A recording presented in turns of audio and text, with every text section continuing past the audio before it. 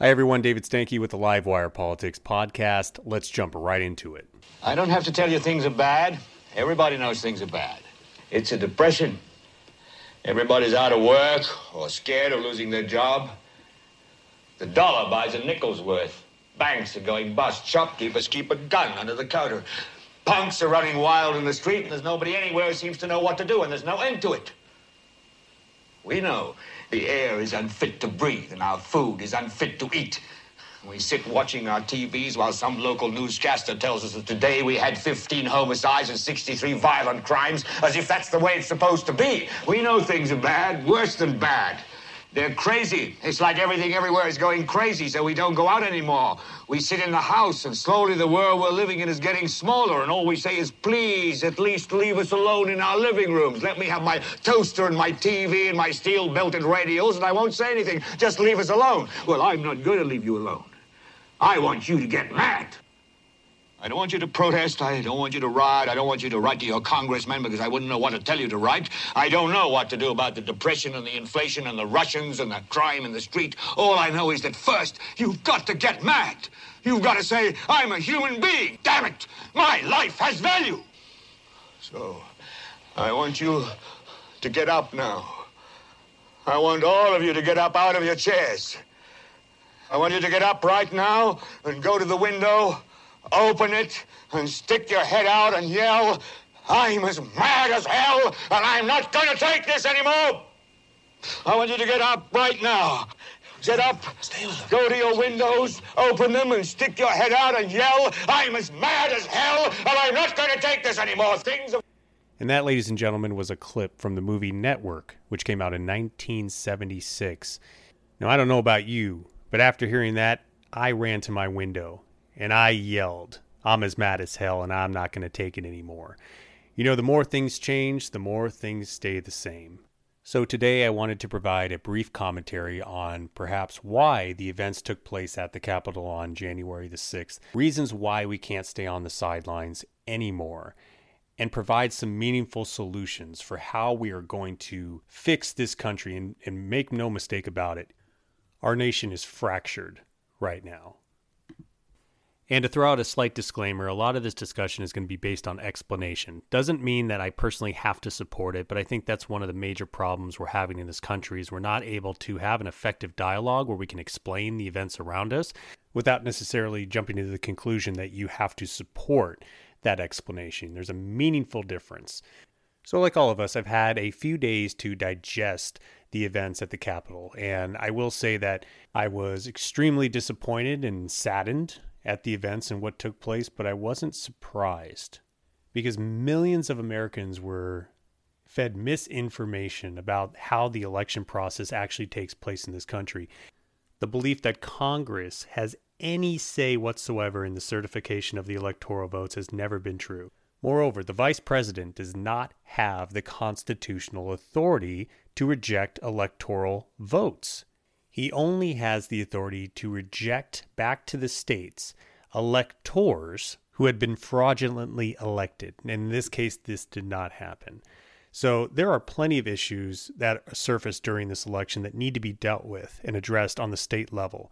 Whether it's the verification of signatures on mail-in ballots or lax voter ID laws or a refusal to update registration rolls or a refusal to allow for partisan observers to witness vote counting.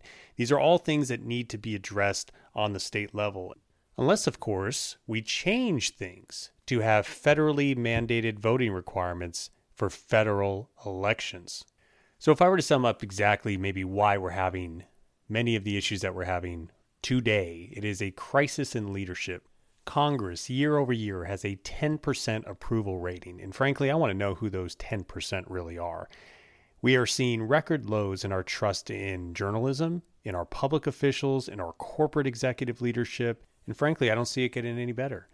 You know, one of the first leadership rules I came across when I started leading teams was leaders need to be a thermostat and not just a thermometer. When they come into a room or when they're leading people or delivering a message, they set the temperature.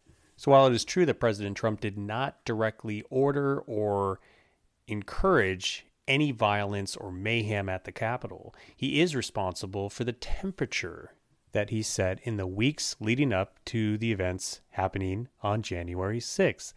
Just in the same way that Senator Bernie Sanders was not directly responsible for one of his supporters going to a congressional softball game and shooting a Republican congressman, but he is responsible for the rhetoric that he dialed up, stating that the Republicans were going to install death panels and kill off senior citizens.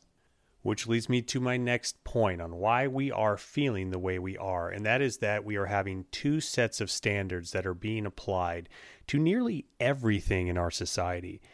You know, all we're asking for, and I say we as in we the people, all we are asking for is intellectual honesty and consistency.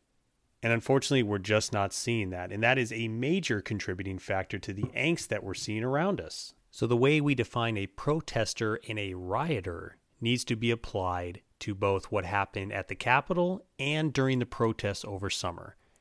The moment a protester breaches the Capitol walls and commits vandalism, they are now a rioter. The same way that the moment a protester in the street commits an act of violence or theft, they are no longer considered a protester, and we can't have different standards because we might feel like we want to support one movement over another or one group against another, because one man's burned down Target is another man's storm Capitol. And of course, you have much of the country looking at the scenes of the Capitol saying a different standard of policing was applied.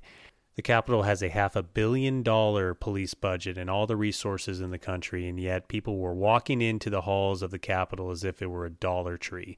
And one of those uncomfortable truths that I think anyone who's worked or has dealt in law enforcement is if you're going to secure an area or secure a building, you need the political support. And it was very obvious for everyone watching that that just wasn't so. Staying on the same topic, you know, this pandemic has shown us that we have two dueling sets of standards that are being applied. We have seen mayor after mayor, governor after governor, health official after health official, engaging in do as I say but not as I do behaviors and policies. Or, in the case of Oregon Governor Kate Brown, pitting neighbor against neighbor by encouraging her residents to call the police on anyone who is disobeying the state's COVID-19 restrictions. Or Governor Cuomo, who initiated the banning of indoor dining on the same day that his own health department came to the conclusion that indoor dining contributed to less than 2% of transmissions of COVID-19 in the state of New York. Or the fact that when we have now school closures that are taking place, it's in defiance of the research and the science that we've actually produced since summer. Because even the CDC will tell all of us that if schools take the proper mitigation techniques, the risk of spreading COVID is extremely low. And yet we are still having this discussion about school closures and not having children in school. You know, the great Carl Sagan said that the brain has its own language for testing the structure and consistency of the world. In the more hypocrisy that we, the people, are witness to, the more and more we're going to see these type of events. Not, again, justifying any of it, but it's a natural consequence of poor, ineffective leadership. And people are just flat out pissed off. And this most recent COVID relief bill is a prime example of it. You wonder why people are mad? Speaker Pelosi puts the COVID relief bill to a vote, which includes additional omnibus spending. So you can't, as a member of the House, vote for COVID relief without having to vote for $10 million in gender studies programs in Pakistan or $1.3 billion in the form of border and security aid to Egypt at a time in which Americans have been waiting month after month for restrictions to be lifted and or government to come and assist them in the form of PPP loans or direct stimulus. No wonder people are mad, and no wonder the America First motto resonates with 74 million people. And not only did this bill come with one vote for both, this bill, which was 5,900 pages, was provided to the House leaders and House members just hours before it came to vote. And only in a place that has a 10% approval rating would this even fly remotely. And you wonder why people are mad. There is no such thing as government funded. Everything is taxpayer funded. Every dollar that goes overseas or stays here domestically is funded by the U.S. taxpayer. So yes, people are upset. So what do we do? Well, first and foremost, there are 74 million people that voted for Donald Trump, 81 million people that voted for Joe Biden. We have to have a conversation. There are reasons why tens of thousands of people showed up on the streets in protest over summer for reforms on the criminal justice system as well as our police departments. There are reasons why tens of thousands of people showed up on the Capitol. There are reasons why we believe what we believe. And the suppression of that debate is an admission of intellectual bankruptcy. And unfortunately, I hate to say it, I have friends and family members, colleagues and acquaintances that can't think of one reason why someone would vote for Donald Trump or, conversely, one reason why someone would vote for Joe Biden. I have seen postings online on social media from friends, family members, and colleagues that stated, if you voted for Donald Trump, please unfriend me now. We are done. Discussion over, etc., etc. And I humbly ask in response to that, what good is that going to do? Because all that will do will put each camp in their own echo chamber where there will be only listening to the reverberations of their own thoughts, their own ideas, never to be challenged, never to be discussed, never to be debated. Or, more consequently, you're going to have a nation full of what Jim Carrey was in Me, Myself, and Irene. Someone who has not been able to process or talk about or have a release to the frustrations and anxieties that they feel about the institutions and the systems that surround their everyday life. And one can argue that the violence that we've seen this past week and over summer is in direct proportion to the suppression of having those meaningful conversations. And frankly, it's becoming abundantly clear that we are giving way too much of our investment of time and energy into national politics, and it's just tearing this country apart and really making us feel like we hate each other. Tip O'Neill said all politics are local, and I completely agree. We should never be giving federal leaders this much control over our lives.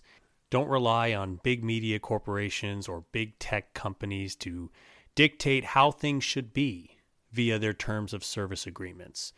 So every time a profile is suspended or an article is suppressed or an independent fact checker comes in and tells you how you should be feeling about the information that you're reading, ask yourself, are you cheering for that suppression because it poses a grave threat to others, or are you cheering the suppression or censorship of that speech because you don't like it, because you don't agree with it, because it's not in harmony with your worldview?